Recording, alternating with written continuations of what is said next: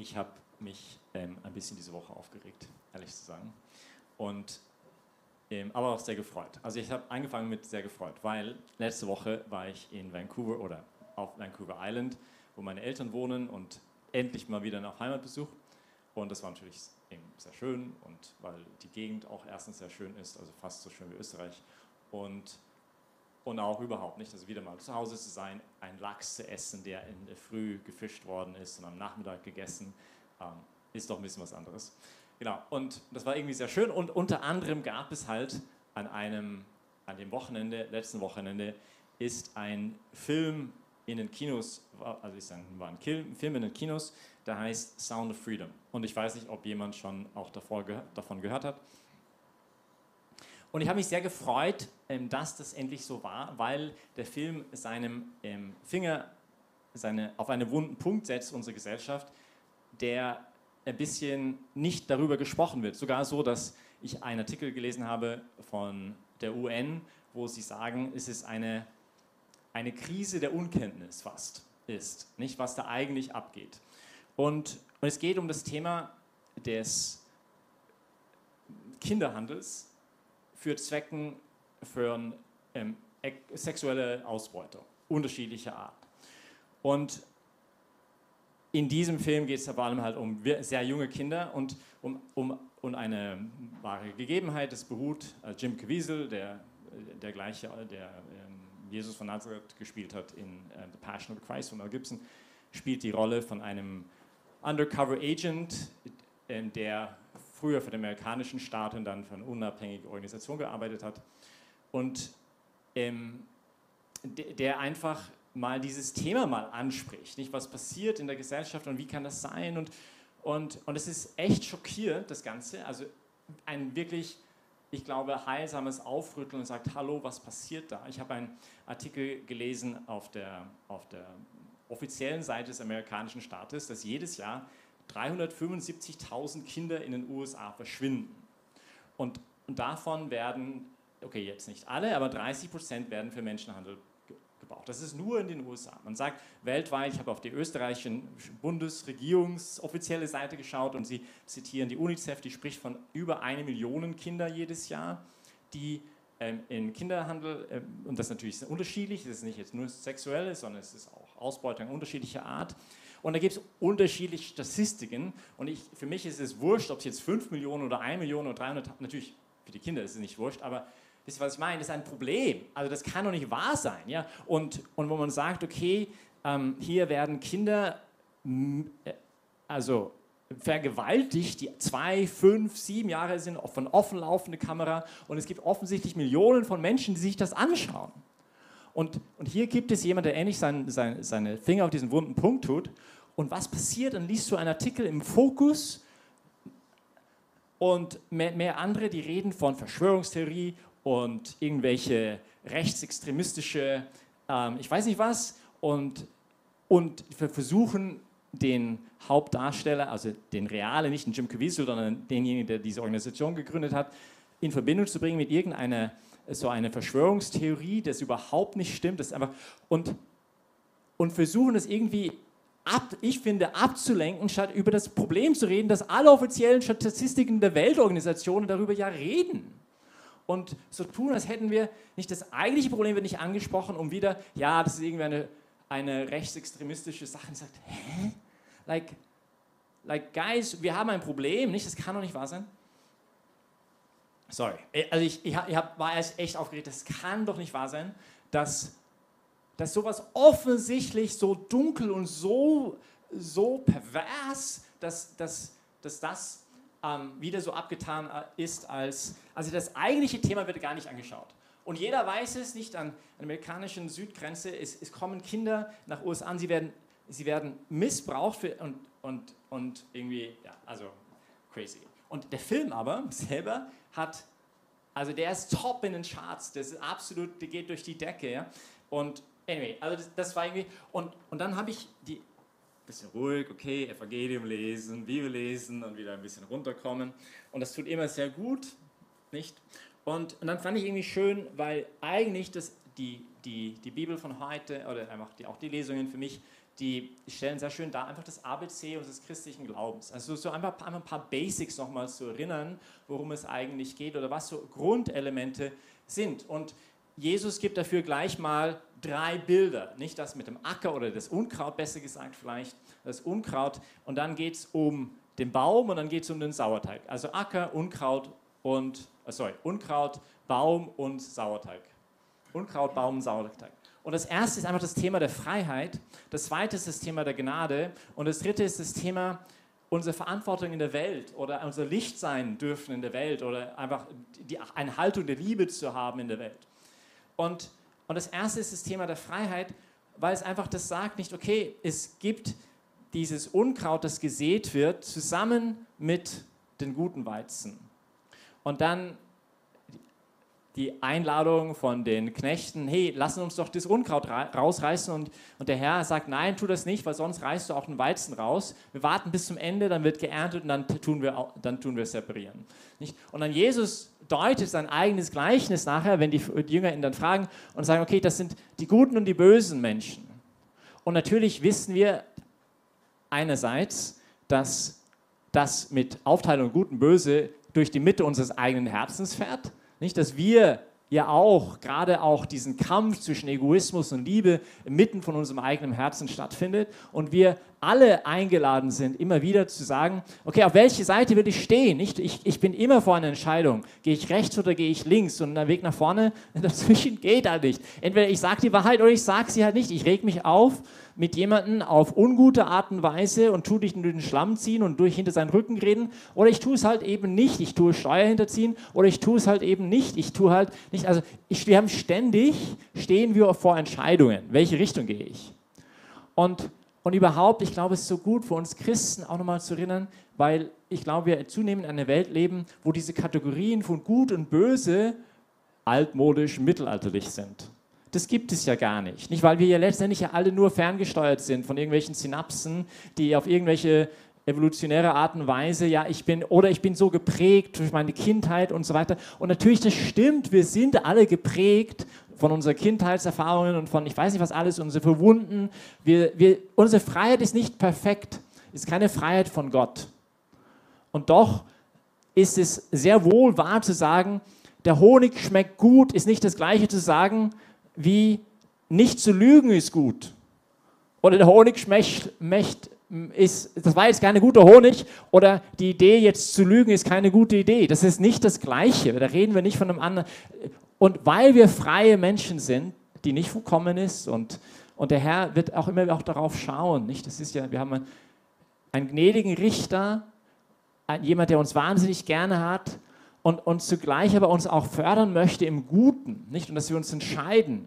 Nicht? Und ich darf mich immer wieder neu entscheiden. Also entscheide mich für das Gute oder für die Dunkelheit oder für das Licht. Das ist einfach ein Grundding, in dem wir hineingesetzt werden als Menschen. Und der christliche Glauben kennt das erstmal an und sagt, bevor wir überhaupt über Gnade Gottes reden und die 10 Gebote reden, also einfach die Offenbarung reden, die Hilfestellung, die Gott uns geben möchte, die Charismen des Heiligen Geistes, die Gaben des Heiligen Geistes, alles, was er uns möchte, wirken möchte, die Erlösung durch Jesus, all das setzt die Grundsituation des Menschen erstmal überhaupt voraus, dass wir in diese Welt gesetzt sind als freie Wesen, die sich entscheiden dürfen und die auch wachsen dürfen, nicht durch ihre Entscheidungen.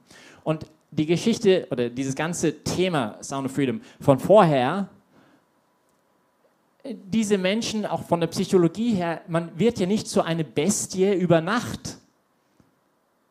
Nicht, das sind alles lauter Mikroentscheidungen, wo du langsam dein Gewissen einfach ausschaltest. Und auf einen Weg gehst, wo und zugleich dich immer mehr auch rechtfertigst darin. Das ist auch beeindruckend in der ganzen Geschichte. Nicht? Wie man versucht, das noch irgendwie zu rechtfertigen. Und das ist natürlich immer, also ich habe diese Möglichkeit durch freie Entscheidungen und unser Gewissen ist ja nicht einfach ein fixes Ding, ist unsere moralische Urteilkraft, die der Herr uns geschenkt hat, dieses herrlich, aber ich kann mein Gewissen ja verbiegen durch meine freien Entscheidungen. Und durch jede freie Entscheidung wird das Gewissen geformt, mehr Richtung Licht, es ist mehr sensibel, ist mehr feinfühlig, kann sich mehr ausrichten auf das Gute, auch das Leichte erkennen. Oder die andere Richtung. Wenn ich 1, 2, 3 Mal lüge, dann wird es mir leichter, das nächste Mal zu lügen. Versteht ihr? Nicht jemand, der sagt, ich fühle mich nicht schlecht, wenn ich das mache. Ja, aber wie hast du dich das erste Mal gefühlt? Und nochmal, das ist die Größe, aber auch die Tragik von uns Menschen. Nicht? Wir können, ich kann Adolf Hitler oder Mutter Teresa heißen. Und die Entscheidung ist ein bisschen meine. Welche Richtung ich gehen möchte. Und das ist aber zugleich auch nicht etwas, was uns irgendwie erdrücken sollte, sondern total motivieren, inspirieren soll. Nicht, dass wir Licht sein dürfen in dieser Welt, wo es so viel auch Dunkelheit wie dieses Beispiel von Sound of Freedom auch gibt. Und anyway, also ich glaube, das ist so ein bisschen das Erste, was Jesus sagt. Und dann ist interessant, es heißt, der Menschensohn, also Jesus, derjenige, der den guten Saat in den Acker getan hat. Und dann heißt es nachher, dass, wo ist das? Während noch nun die Menschen schliefen, kam sein Feind, seht Unkraut und den Weizen ging weg. Und ich glaube auch immer, das kann auch immer zu uns passieren, nicht, dass wir einfach schlafen, dass wir nicht das realisieren, dass wir nicht wach sind. Auch über unsere eigene Situation oder man findet Ausreden oder nicht. Das Böse ist ja immer eine Verdrehung von etwas Guten, ist immer ein Parasit am Guten. Auch theologisch gesehen, philosophisch gesehen gibt es das Böse in sich gar nicht. Es ist immer eine Verdrehung von etwas Guten, was da ist. Es ist ein Mangel von etwas, das da sein sollte. Deswegen finde ich auch sehr schön, dass wir am Anfang beim Schuldbekenntnis immer anfangen mit Unterlassungssünde. Nicht, wo habe ich etwas nicht getan, das ich hätte tun sollen, wo ich es genau weiß, nicht weil meine Oma mir es gesagt hat, sondern weil ich selber merke, Mensch, da hätte ich was machen sollen. Und ich habe es nicht gemacht, weil ich halt Angst hatte, weil ich schwach war, weil was auch immer, weil ich ein Egoist war in dem Abend. Genau, also das Erste ist dieses Thema des Ackers und dieses Unkraut und die Verantwortung für das, was ich tue.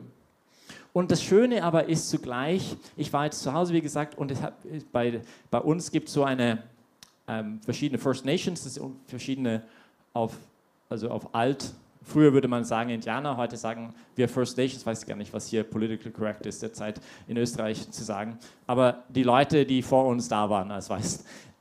Und da gibt es halt verschiedene Stämme und da gibt es halt einen, der nicht so weit weg ist von uns und da gab es ein kleines Mädel, die ein Hunchback, ein Buckel hatte von denen und ist gestorben ganz, ganz jung und vor kurzem ist ihr Körper, man wollte da eine Autobahn irgendwie bauen, eine Straße und man hat die Gräber irgendwie und sie ist inkorrupt. Sie ist da als jemand, der einfach unverwest, so ein bisschen wie es war auf CNN auch vor kurzem dieses Kloster, wo die Schwester von Gabriel, die hier ist, in der Nähe von Kansas City, die Gründerin von diesem Kloster mit 90 Jahren, die vor, 30 Jahren gestorben ist und auch man hat jetzt den Sarg man wollte das Grab irgendwo anders hin tun und sie ist völlig unverwest und die Blumen auch und das Gewand auch. Alles andere ist völlig verrottet in diesem Ding. Und das ist interessant für mich, weil was die Heiligen auch mir immer wieder auch zeigen ist, das ist so schön. Ich muss nicht einen Doktortitel haben, um gut zu sein, um heiliger zu sein, um jemand zu sein, der für das Licht eintretet. Ich kann ein ganz kleines, armes Mädel sein, das einen Buckel hat, wo alle sagen, nach menschlichen Maßstäben, ja, was hat die Großes gemacht wohl im Leben? Nicht? Aber die Augen Gottes sehen so anders. Nicht? In Augen Gottes ist Größe etwas ganz, ganz anderes. Und das steht uns allen zur Verfügung. Nicht? Das ist das Schöne und das Große unseres Glaubens. Nicht? Weil wir uns immer wieder neu auch frei für das Gute entscheiden können. Gut, und das zweite Bild, das Jesus uns heute gibt, ist das mit den Saat und dem Baum. Und das ist schon das Thema Gnade, nicht diese kleine Saat, der riesig wird. Und ich fand es so schön, auch als ich jetzt zu Hause war ich mit meinen Eltern, wir haben so Adventure in Faith Senior Version gemacht, weil meine Eltern so fast 80 Jahre alt sind und 10 Kilometer, 200 Höhenmeter, das war so ein bisschen so grenzwertig für sie, haben gesagt, das machen wir nie wieder. übernächsten Tag sind wir dann 14 Kilometer und 400 Höhenmeter gegangen. Habe meine Mutter mit Huckleberries irgendwie zum Überleben gebracht. Aber anyway, und dann waren diese herrlichen Wälder und da habe so ein Bild mit ihnen, wo das stehen wir alle vor einem Baum, der geht von da bis da, aber nicht in der Höhe, sondern in der Breite. Und das ist einfach so beeindruckend. Du siehst dieses riesen Ding nicht vor dir und du sagst, es ist alles aus einem winzig kleinen Samen gekommen. Und der ist vielleicht 600, 700 Jahre alt, dieser Baum. Und du sagst, boah, das ist so genial. Nicht wie der gewachsen ist aus diesen kleinen Samen.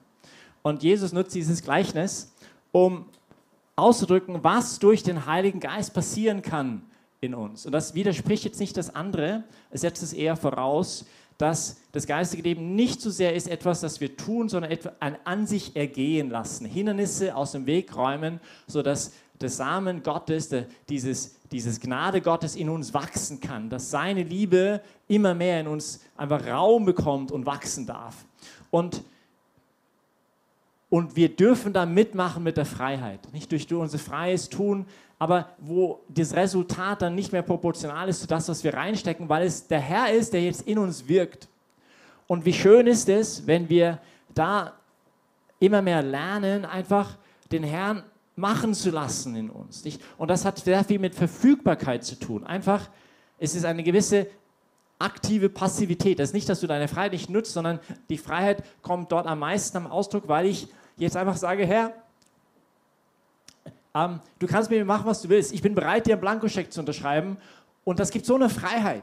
Es gibt so eine innere Freiheit, wenn ich diese Haltung habe, einfach mich vom Licht leiten zu lassen. Und nicht, weil er der Sklaventreiber ist, der mir nicht jetzt irgendwie machen lässt, was ich machen will, sondern weil er ein guter Vater ist, nicht, der uns wahnsinnig liebt und den ich jetzt total vertraue. Und genauso wie, weiß nicht, wenn ich jetzt nicht sehen kann und blind bin und jemand führt mich, den ich liebe, nicht, dann lasse ich mich, dann bin ich mehr frei, wenn ich mich führen lasse und werde auch zu meinem Ziel besser kommen. Nicht? Also die Verfügbarkeit, so dass die Gnade in uns einfach wachsen kann, dieser Baum in uns wachsen kann.